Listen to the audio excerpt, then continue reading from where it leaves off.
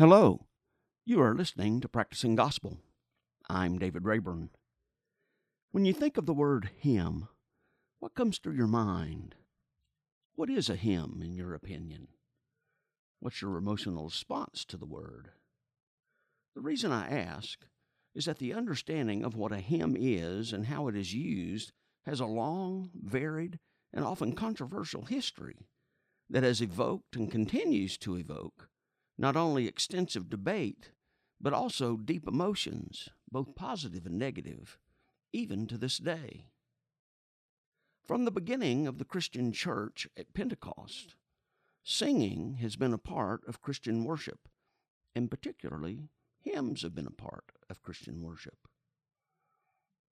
Whoever it was that wrote the New Testament letters to the Ephesians and Colossians, whether it was Paul or somebody else, used the same trilogy of terms. In the New Revised Standard Version, Ephesians 5:18 and 19 read, "Be filled with the Spirit as ye sing psalms, hymns, and spiritual songs among yourselves, singing and making melody to the Lord in your hearts." And Colossians 3:16 reads, "Let the word of Christ dwell in you richly.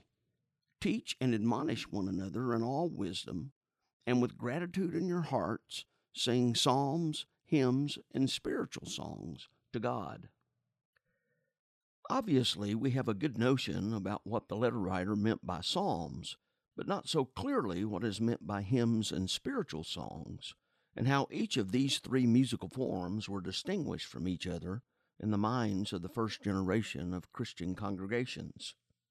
What is apparent is that whatever the singing was that occurred during the first generation of Christian worship, it was predominantly congregational. There have been times throughout Christian history when what was meant by hymns was synonymous with congregational singing. At other times, hymns have been understood more narrowly to be a specific type of Christian music and congregational song. A recent example is the distinction made between hymns and choruses that you find in the so-called worship wars between traditional and contemporary worship styles. The debate is still active. Congregational singing has not always fared well throughout Christian history. For so long, when Latin was the language of worship, singing in worship became limited to monks and choirs. It was only after the Protestant Reformation, when both scripture and music were put in the language of the people, and that there was a rejection of the worship order of the Mass, that singing became, once again, predominantly congregational. Even then, the singing of hymns took a while to be accepted and developed. The influence of those from the Calvinist and Reformed traditions limited congregational singing only to psalmody, but eventually hymns were so accepted that collections of them became the worship book of numerous congregations. Ever since the development of degree programs in church music, hymnology has been a required course, and for nearly 100 years now, a society has been devoted to the hymn. To help us understand what that devotion fully entails are my guests today, Mike McMahon, who is the executive director of the Hymn Society in the United States and Canada, and Brian Hain, who is the director of the Center for Congregational Song, which is the resource and programmatic arm of the Hymn Society. This will be the first in a series of conversations that I'll get to have with those in the Society. Welcome, Mike and Brian. I am grateful for you being with me here tonight. Thank you for this. Glad to be here, David. Yeah, glad to be here. So why don't we begin by asking, what is a hymn? Since there's such a thing as a hymn society, then we ought to understand what a hymn is first. So talk to us about that. What's a hymn? Mike, you want to go first since you're the executive director of the Hymn Society? Well, sure, I'll start.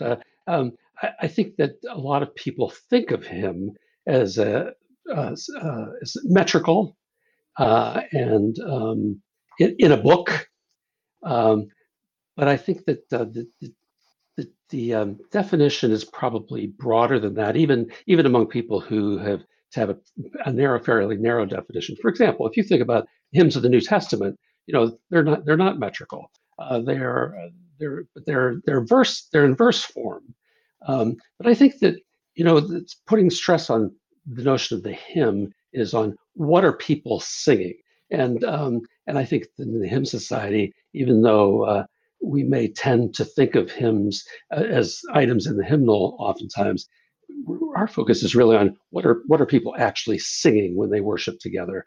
And I think that as a result, our definition of hymn is becoming broader as time goes on. And I'll let Brian pick it up from there. Yeah, I mean, one of the problems with the word hymn, and this happens with a lot of words in various languages, it has such a long history that you've got several official definitions as far as like Merriam-Webster or the Canterbury Dictionary of Hymnology, like official sources, but then you'll have all these colloquial definitions of like Mike just alluded to, of how people use the word. So I'll go someplace and they'll say, let's sing a hymn. And by that, they mean, let's do some sort of congregational singing, right? It could be any song form. But they just kind of call it a hymn because that's what we call things we sing together at church. Or I could be in a certain context and they'll say, let's write a hymn. And what they mean is a metered, strophic, text. They're not even talking about the music, right? Because that's a hymn tune. And they're just talking about the hymn, which is the text. So, and then kind of everything in between. And that's one of the kind of ongoing things that we talk about as a society is what do we mean when we say the Hymn Society? What do we mean? And we've kind of grown, various definitions have been offered over the years, but it continues to get broader and broader as the church's song gets broader and broader, I would say. And I think in the history of the Hymn Society, it's probably at the outset, it tended to be more narrow as the way that Brian was just talking about. But over time, as we become exposed to more different cultural expressions and different cultural movements within the United States, I mean, I think we're seeing that what people are singing is a lot more varied than it had been at one time. And that's actually, I mean, I think we're going to get to this with the difference between the Center for Congregational Song and the Hymn Society, or lack thereof. But when we wanted to kind of start doing some new things, we talked about changing the name of the Hymn Society because we're like, well, hymn is a word that means very particular things to certain people. So in that way, it can be a positive thing because some people love hymns and that tradition of hymn singing, and but some people don't even know what a hymn is. They don't know what that word is. And there's kind of everything in between. Or some people find it negative, right? Oh, not the boring hymns, because they've had negative experiences in the past. So the word hymn is just kind of loaded. So we very purposefully named the Center for Congregational Song something that uses more broad language that's a little bit more descriptive and has less baggage, while at the same time maintaining the name the Hymn Society, because the Hymn Society comes with this legacy of people who have shepherded the church's song for so long, and it means a lot to all of us that are already a part of the Hymn Society. So we didn't want to lose that identity. So I'm sure we'll talk about that later. It is funny when I was being interviewed for this position, one of the members of the search committee said to me, there are two things wrong with our name, the Hymn Society: hymn and society. And because he said, they have such a dusty resonance. And it is interesting that even our journal, which is called The Hymn, the subtitle of the journal is A Journal of Congregational Song, just to clarify that we're about more than just the traditional strophic, metrical kind of form. Mm-hmm. Has it always had that subtitle? I don't think so. I don't think so. I'd have to go back and look. I can look right now while we're talking if you want. Yeah. The title goes back to the 1940s. Well, let's start back then. Why the Hymn Society? What was the motivation for its beginning? Well, I believe at the outset, the Hymn Society was formed by a group of interested people to help churches sing, make sure they were singing the right things. I think they had a vested interest in promoting certain types of hymnody and making sure that churches were paying attention to good hymnody. Um, I think that, of course, a lot of our members are interested in good worship and want people to be singing texts and tunes that help to enrich their life of discipleship. But I think, though, that we've tended to be a little more open-minded about what's good and what's acceptable than perhaps some of our founders were. Yeah, the history of the Hymn Society is interesting as far as who was allowed to be in it, because it started out as being quite exclusive. Only editors of hymnals and publishers of hymn, or maybe not even publisher. I think it started out really as like people who were actively editing or working on committees to create hymnals were allowed to be a part of it. And then, they were like, well, the publishers should be a part of this too.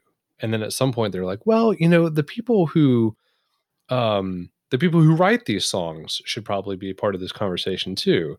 And so over the years, more and more kind of angles of people who contribute to the church's song were included. But at the very beginning, it was a very small group of editors really who wanted to talk about, how do we curate and decide what people are going to be singing through these hymnals. It's like, how long did that last, and when did y'all begin to change? Oof. We should have invited Paul.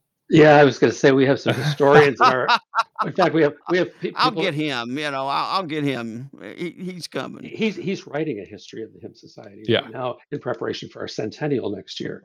So we're talking about Paul Richardson, my audience, by the way. Yeah, he and Margaret Leask are hard at work on a written history of the Hymn Society, and they're going through the archives very, very carefully to document some of the things you're talking about. But I think that the history of the Hymn Society is like a pebble being thrown in the water, and the circles have continued to widen over a long period of time until today. You just see these big circles with intersections of hymn writers and tune writers and songwriters and music directors and pastors and publishers and and people who just like singing hymns. I mean, so that our conferences are this amazing gathering of people who bring all these different perspectives, and broadly ecumenical too, which I think the original group tended to be a little more narrow in terms of their denominational affiliations. We've got them all now. So our journal was called just The Hymn until 1989. And in 1989, in the first issue of that year, which was featuring our upcoming annual conference, it added the subtitle, A Journal of Congregational Song. And interestingly, that issue focused on African American worship traditions and featured, because Lead Me, Guide Me, the hymnal was being published, I believe. So that's fascinating. Yeah. I think, David, you perhaps have experienced some of the change also, because some of the key people came to be the professors of hymnology who were influencing pastors and musicians and publishers and hymn writers. And the society has had traditionally a very strong academic aspect to it. Research and scholarship, I think, have been an important element in the society as well. Well, I know that you, broadened, not just as you talked about, of adding publishers and hymn writers and composers and things, but it's been a surprisingly global thing. It's moved beyond a focus upon kind of Western hymnody to global hymnody. Kind of when did that transition begin to occur? 1999, right, Mike? Well, that's when it deliberately did so. But of course, before that, because of Michael Hahn and John Bell and the people like that who were saying, hey, there are people singing out there in ways that we're not.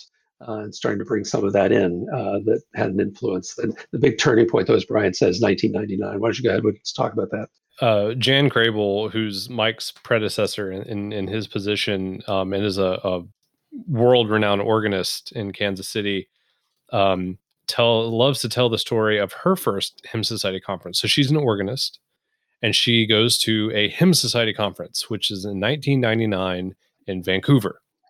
And she shows up, and it turns out that 4-day conference, there was not an organ to be seen, because that was the conference where they decided to invite global song leaders from literally around the globe to present at this conference. And so it was Ito Lo from Taiwan and Patrick Matsunkiri in Zimbabwe, or from Zimbabwe, and Pablo Sosa from Argentina. And Michael Hahn kind of played the MC of the conference because Michael had been doing his research on these folks. And so over the course of that conference, they never heard the organ. And that was the first time ever for the Hymn Society conference not to have a single organ played. And it kind of knocked some people over the head. And of course, but Jan, of course, is she's just a fearless person in general, but also a fearless musician. And that's one of the things that endeared her to the Hymn Society, was that it was this group who loved the organ, but they weren't seemingly afraid to just see what else was out there. And then that really changed the nature of the Hymn Society. And people point to that conference a lot as a turning point. Okay. That's fairly recent. It is fairly recent. So it's less than 25 years. Sure. Well, then you have these kind of dual functions among you. Mike, you have, you're the director of the Hymn Society, and Brian, you're the director of Congregational Song, the Center for Congregational Song. How did that dimension begin? How did you begin thinking that we needed this second emphasis? And talk about that a little bit. When George Shorney died in, it was right before the Colorado Springs conference. So what would that be, Mike? That's 2012, 2011, something like that. And you should say who he is. So George Shorney is the longtime owner of Hope Publishing, and the father of Scott Shorney and the whole Shorney family who continued to run Hope Publishing. And George was a longtime supporter of Congregational Song. I mean, Hope has published God knows how many hymnals over the years. I don't know. But he was a huge supporter of the Hymn Society. When he passed away, he left a sizable gift from his estate to go to the Hymn Society. The kind of gift that's kind of a game changer. And so the board said, okay, what are we going to do with this gift? So a large portion of it went to secure more of our endowment, to increase our endowment, to make sure that we're secure long-term. But then the rest of it, some of it went towards funding even more of an endowment campaign. And the reason for that is that the board was sensing another kind of cultural shift in the membership of the Hymn Society, kind of like that 1999 conference. They were sensing an energy. They didn't know what it was, but they knew that they were on the cusp of something. And so they did at the Winnipeg conference, which was 2012, I think. They put out a hammock on the wall, this kind of like fish, like a net in the shape of a hammock, and they invited people during the conference to write down, if regardless of money, if the Hymn Society could do anything to live out our mission to encourage, promote, and enliven congregational song, what would you like to see the Hymn Society do? So our members, hundreds of folks during this conference were dropping in their dreams into this hammock. And the executive committee, who I just rolled onto as like the token young person, started going through these hundreds of dreams. And there were some very definite themes. Things like, we need to support solo pastors more. these pastors who are in, and we need to support songwriters more, and we need to. There were some streams that we could do more. And so we took that money from George Shorney and used it to have an endowment campaign to fund this new initiative where all of these dreams that the membership had really given the board could come true. And so that's what started the Center for Congregational Song, and it's also what funded it.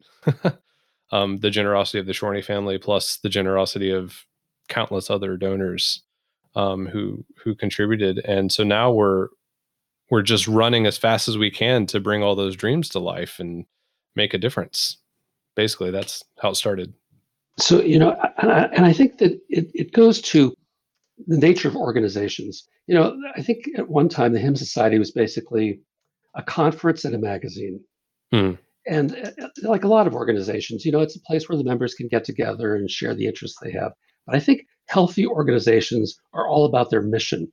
Like, why do we exist? What difference does it make that this organization exists? And I think that the members of the Hymn Society and leaders decided the difference we exist to make is to revitalize congregational song and in all of its aspects, in all of its settings, in all of its cultural milieux, and to establish the Center for Congregational Song as a deliberately mission-oriented aspect of the Hymn Society. So we're not really two separate organizations, but the Center for Congregational Song is the propeller. It's the mission driving this organization to make a difference in the world, to exist for something.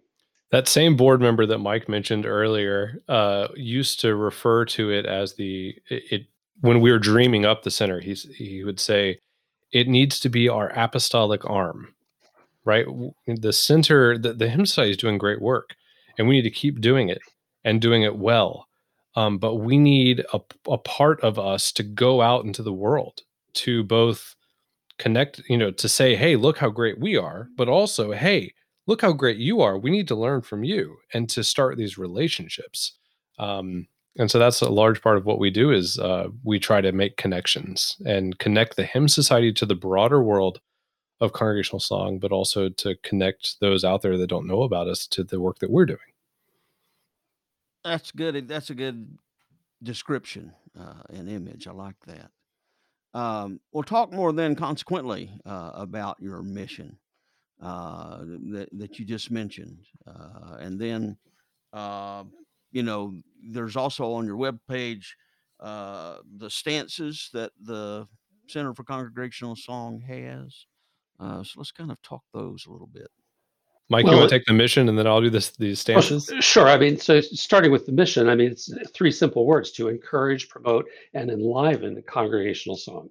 So now there are a lot of aspects to that. I mean, the scholarship that studies what people are singing is part of it. The creation of song is part of it. The learning how to do it better, learning what in fact people are creating, what they're singing, and listening to what's going on out there are all part of it. But in the end, if the Hymn Society is succeeding at being itself, it means people have been encouraged to sing. They have that song has been promoted in the world, and they've been enlivened in it. It's making a difference in lives of churches and communities and in the world. So, why do you think? Why do you think it is that congregational singing goes through these periods of being endangered?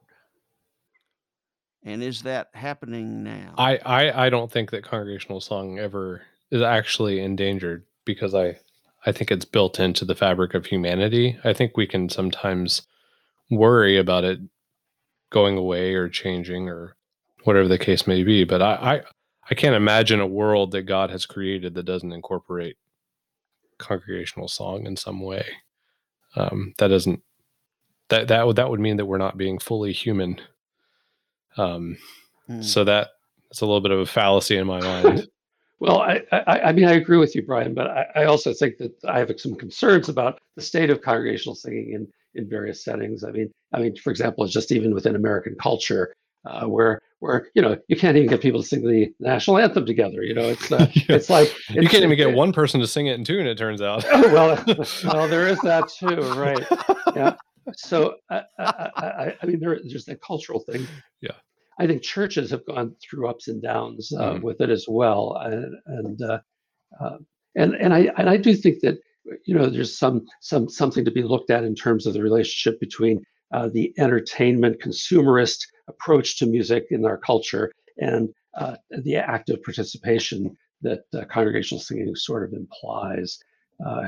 So I mean, those are all topics we could dig into and have a field day with. But I totally agree with Brian's primary insight that congregational singing is based on the nature of human beings, and we are vocal people. We vocalize, and when we vocalize together, there's power in that. And, we're going to be drawn into it. I will nuance my stance that when the church doesn't lead the way in encouraging a culture of congregational song and group singing in various ways, secular culture will take over. And I've experienced this. I mean, like Mike said, as the general American culture kind of doesn't really have much of a group singing thing going on, as far as in a lot of places, and the church's song is kind of all over the place right now. The fastest growing part of ACDA, the American Choral Directors Association, is their community choir arm. That is it is by far the fastest growing segment of their various kind of pieces of the puzzle that they deal with. And there's this growing underground community of circle singers that do like vocal improv in groups through group singing. And it's interesting to watch all these other things start to pop up where that need isn't being fulfilled by the church or larger society. Yeah, all those people that used to sing in church choirs, they have found a place to sing. It's just not in church. It's just not in church. And that is a concern. And I also think there's been sort of an objectification of worship, that worship has become a commodity, and churches are so anxious to sell worship that music has played a part in that. That part of our marketing is our music, and I think that's deadly for a culture of healthy singing together. Well, it seems to me, because I'm a church musician as well as theologian, and my own experiences both as a church musician and a pastor, is that getting congregational members to want to sing is a difficult thing because they feel that they don't sing well, they can't sing, that there's a marked difference between those with musical talent who should be in the choir and those that aren't. And then in particular, karaoke aside, most pop music is not the kind of music that normal individuals can sing.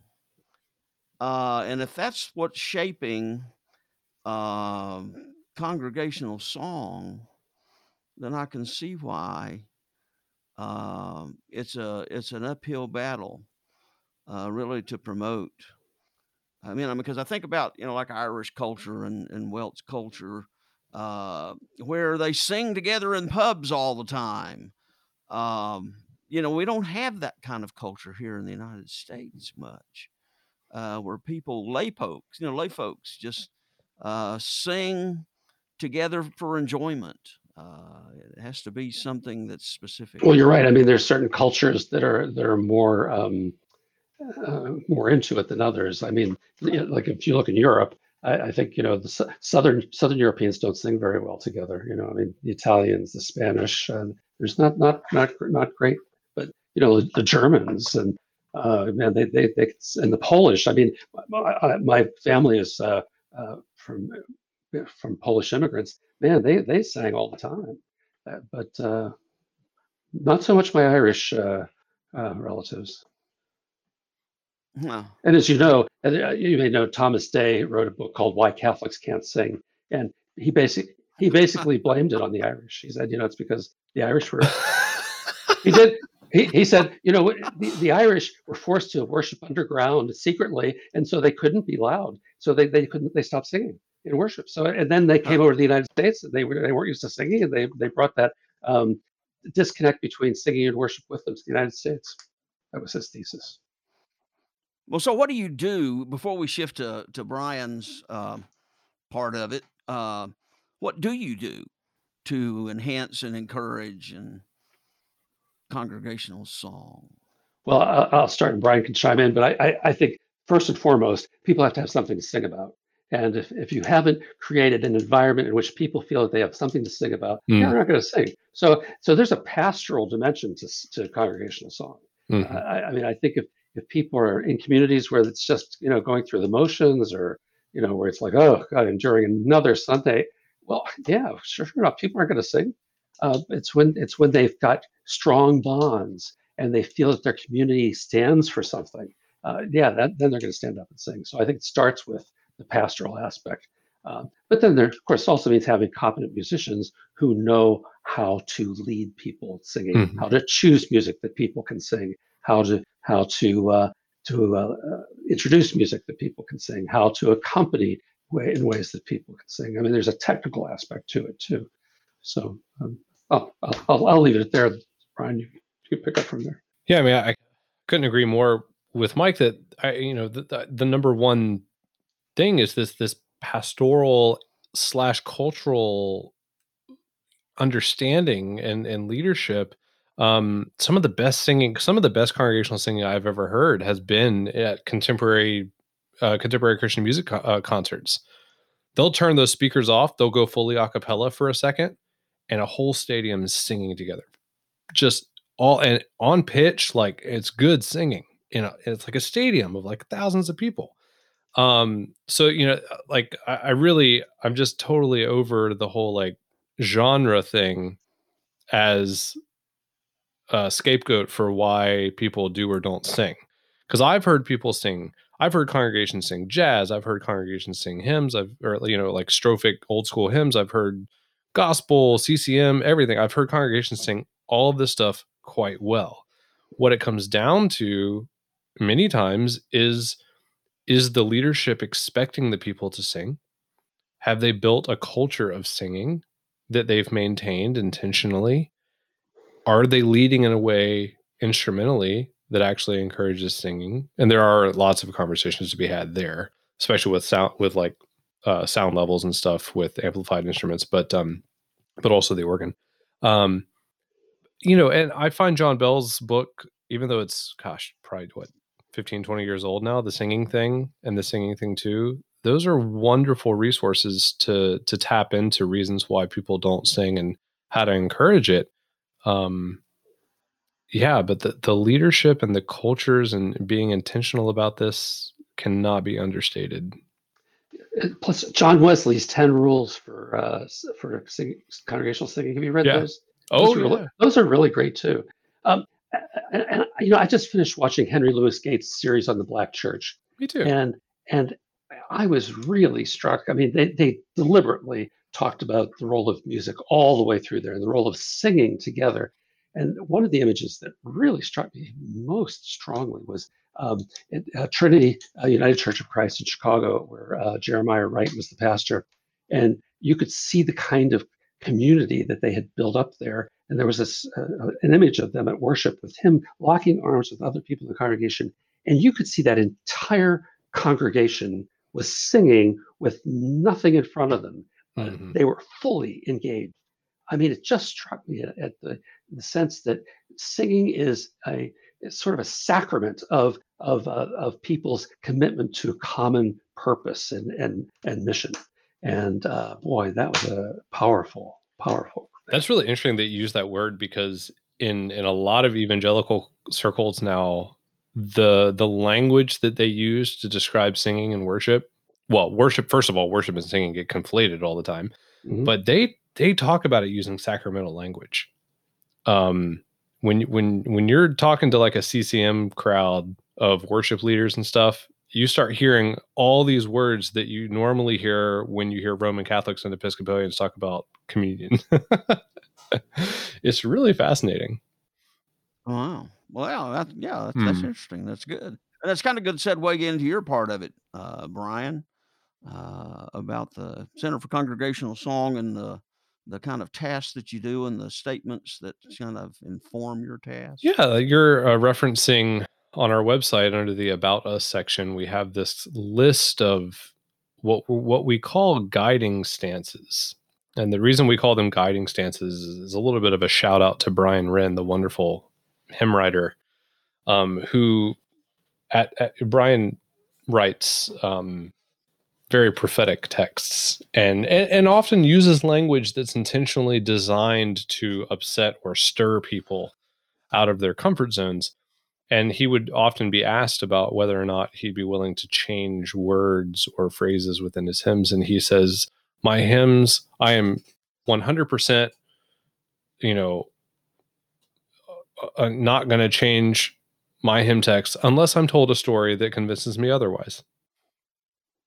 And he said that to say that, he's very sure of himself and he's very thoughtful, but the power of story and the human experience cannot be understated. And so we call them guiding stances because we want them to be, here is what we believe we should and should and will do, unless as we build relationships and as we encounter the people that we're, journeying with, show us an experience that tells us otherwise, and we're willing to change in response to those very real experiences that come with a relationship. So things like, the very first one, we celebrate the width and depth of variety in the church's song throughout history, recognizing that each genre, like each culture or each person, brings unique gifts and challenges to the church. Just that statement is something that we very highly value, and so far we haven't been convinced otherwise. So the church's song has never been a monolith. That's like one of my soapboxes.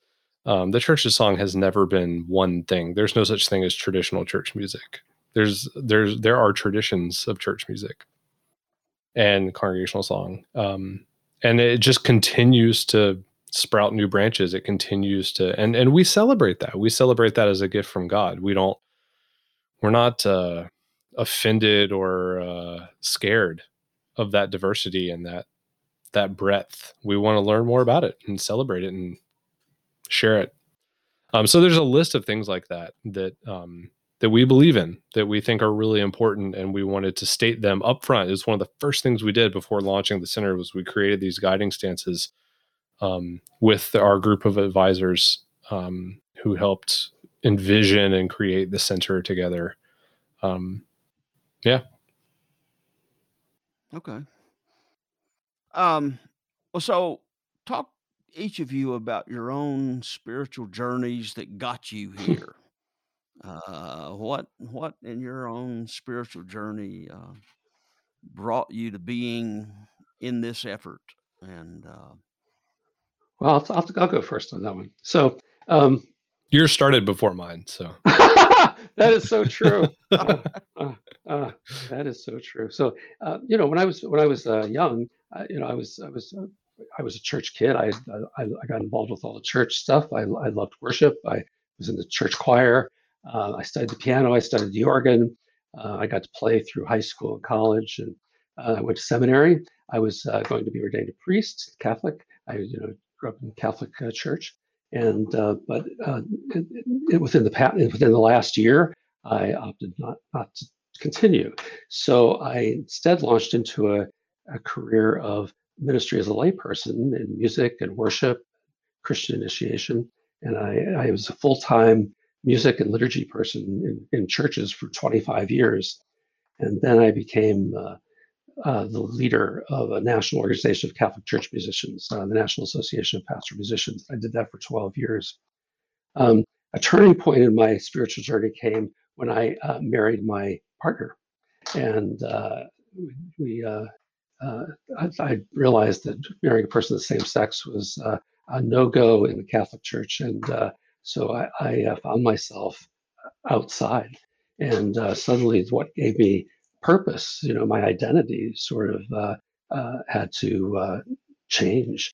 And so I was welcomed into a position within a church of the Christian Church Disciples of Christ, and became music director there. And found that we all liked each other. And so what my long time seminary background came back into play, and I was ordained a minister in the Christian church. And so I am a disciples minister today. And then my association with the Hymn Society just happened at the same time as they needed a new executive director. And so my lifelong interests in church and music and worship and congregational singing, it all kind of converged. And my experience with leading an organization all converged at the Hymn Society. And I am just, I feel amazingly blessed that God's providence has led me to this place, and it's in surprising ways that I would never ever have imagined. So that's the short version. Okay. So yeah, I grew up also in the church, except not Catholic. Although much to the chagrin of my grandparents who were Catholic, I grew up Presbyterian because my dad grew up Catholic, although he had a falling out with the church for various reasons, and my mom grew up Southern Baptist. And so they just pissed off both their parents and they became Presbyterian. And so I grew up Presbyterian in South Georgia, great choir program. It was just a relatively small church in the grand scheme of things, but it had enough resources to have a good choral program, a great organist, really great congregational singing, and good Christian education. And and then I went to a Montreat Music and Worship Conference pretty regularly, which is like the mecca for Presbyterians who like worship. That was kind of one of our family vacations every summer. And I think I was a junior in high school, and John Bell was the preacher for the conference. And he was talking with the youth as part of his gig there. So I got to hear him talk every day and then hear him preach. And I was at the Huckleberry, which anyone who knows Montreat knows the Huckleberry. It's the little ice cream shop. I was getting ice cream with my friends, and John Bell walks in because he was getting something, probably ice cream as well. And I said, Mr. Bell, what is this Iona community thing you keep talking about? And he said, well, why don't you come sit with me? I'll tell you all about it. And I was like starstruck, right? Because he's like the headliner clinician, the big cheese, and I'm just like some stupid kid. And that made a huge impression on me. First of all, that someone so influential and like a big timer would sit down with a kid, just on his free time. And he told me all about the Iona community. We probably talked for about a half hour while I was eating my ice cream, and we're just sitting on a bench outside. And he said, if you should come to the Hymn Society. They take volunteers. And if you ever do, and you come through Glasgow, you can stay at my place or any of the Iona community members, because we covenant to our place as a place of pilgrimage. So anyway, 2 years later, after my freshman year in college, I went to the Iona community and spent 9 weeks there as a volunteer. And the music and the liturgy, it just blew my mind. Because the Iona community is a place where people from all over the world come on pilgrimage. And I was working in the bookstore, and everyone goes to the bookstore. And so I got to see people from Africa and Asia and all over Europe and South America, like literally all over the globe. I was working with Australians. I got to see them worship together and sing songs in like 6 different languages within one service and dance together. And I played drums, and I learned how to play bodhrán, from this Celtic guy. And I got to see the church, basically. And it opened my eyes I met my first trans person that was in ministry. I grew up in South Georgia. There was no such thing as trans people in South Georgia. There was, obviously, but I did not know any. And it just blew up my church vision. And so I came back, and I was doing a music ed degree, and I thought, man, maybe I should do music ministry. And like a couple of weeks after getting back in the States, I got a call from my department of music chair, and he said, Brian, yes, Dr. Bostic, school's not in yet. What did I do wrong? Brian, do you want to work at the church? Sure. Okay, you're going to be our new intern. And he had started an internship, a church music internship, and I was the first church music intern at this church. He was ramping down on retirement, and so he wanted to take a break. So he took some of his salary and he created an internship so he wouldn't have to do as much stuff, but in a really gracious way. And so I was a church music intern for 3 years, and then I went to study with Michael Hahn because I loved global music after the Siona experience. And Michael's, I mean, that's the place to go if you love global music in the church, to do an MSM. And then I was on the board of the Hymn Society, and we were making this job for the center. And I was on the board, and I was like, man, I went home. We had just finished the job description. We were like about to launch it. And I went home and I told my wife, I was like, whoever gets this job is going to be just the luckiest person. And she was like, well, you're going to apply, right? And I was like, no. I was like, whoever gets this job is going to be like amazing. Like, they're going to be, I'm not qualified. So she was like, you need to apply for this job. I was like, all right, I'll apply for it. So I did. I applied for it, and I ended up getting it. And I tell people I have my dream job. I'm really, really lucky. I happened to be at the conference where it was announced that Brian was going to be the first director of the center, and the excitement in that place was just amazing. It really was quite an experience. They're just using me for my drumming skills. Ah! No. Well, I want to go back to the statement that you had made, Brian. I really like that description about staying the same until you have a story that changes you. And I remember listening to your conference this year, one of the sections in which Paul Richardson was talking and said that that the Hymn Society has always been as much about relationships as it has been about interest in its subject matter. And what you described seemed to illustrate that, but talk about that a little further.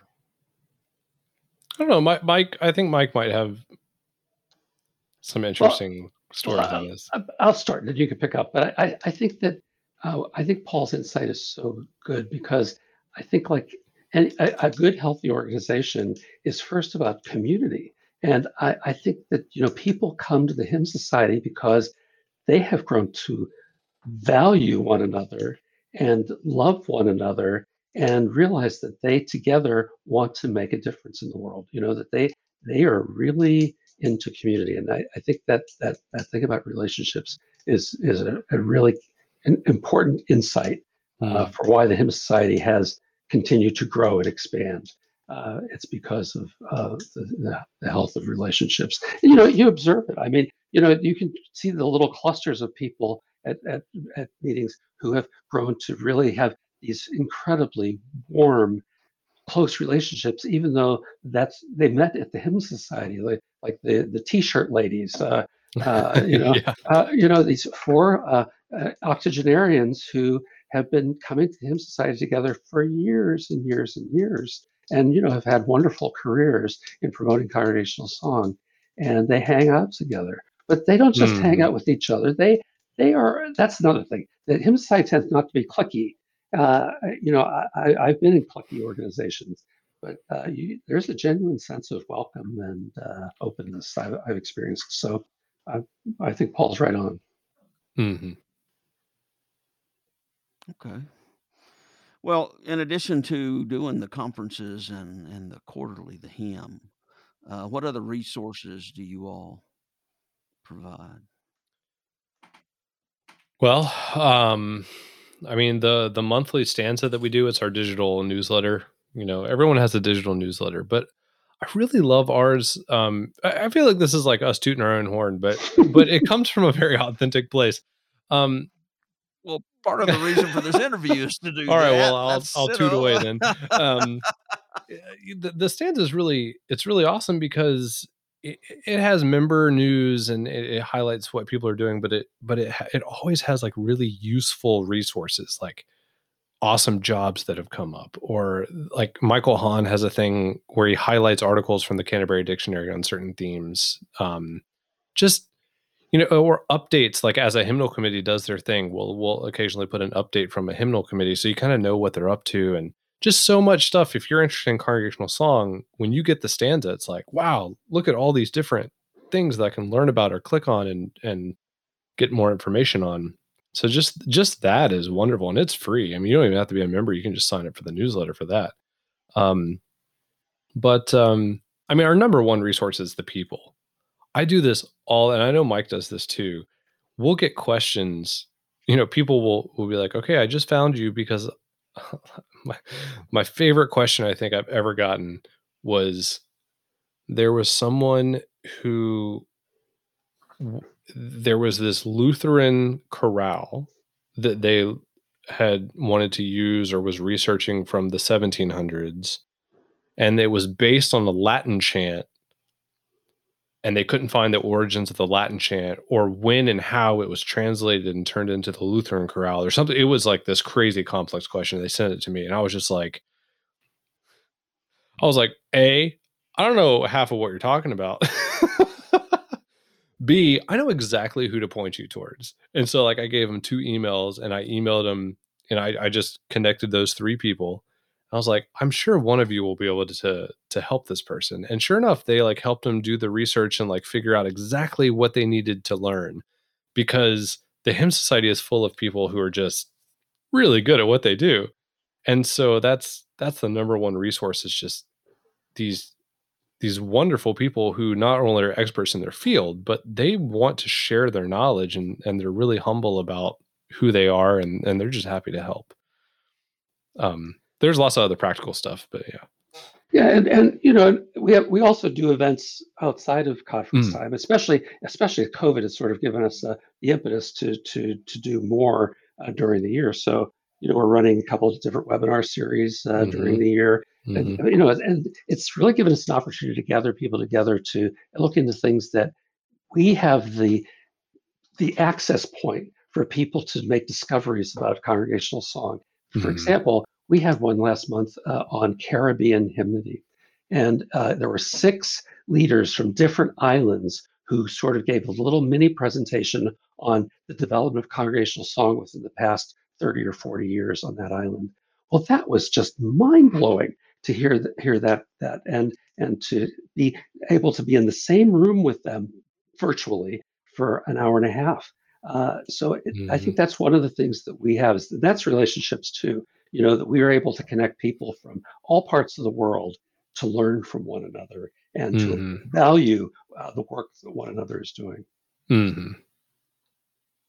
Also, Brian, has this program at the center called the Ambassadors, and it's young people who have really studied and have become experts in church music, who are going out there giving talks and connecting with other young people. And we've had them doing webinars this year too, which has also been really cool to see the incredible gifts of young people that are developing. And anybody that's getting worried about our field, they shouldn't be, because we have amazing talent coming up from the young people. Well, time flies when you're having fun. Yes, it does. We are out of time now, but I am deeply grateful for this conversation. And, I know that there's much more that we have to talk about and will talk about. So I'm looking forward to that in the future. But thank you for this that we've done tonight. Well, hey, you're fun to talk to. Yeah, you are fun to talk to. We just have gone on and on and on. Well, yeah, as I say, I'm grateful to you both, and we'll be back in Thank touch. you, David. So you are listening to Practicing Gospel. I'm David Rayburn. The music for this episode comes from a clip of a song called "Father, Let Your Kingdom Come" that is on the Porter's Gate Worship Project Work Songs album, and used by permission by the Porter's Gate Work Project. You can purchase the album and learn more about the worship project by going to the website, theportersgate.com. This show has as its purpose enabling you to hear the voices of the Christian left and about the issues and concerns that are of interest to the Christian left. Practicing Gospel, Inc. is a nonprofit organization. If you like what you've heard, go to my website at practicing-gospel.blubry.net to subscribe and hopefully to donate. Your participation will help me continue this effort. Thank you for listening and for your support. Blessings. May the words from my mouth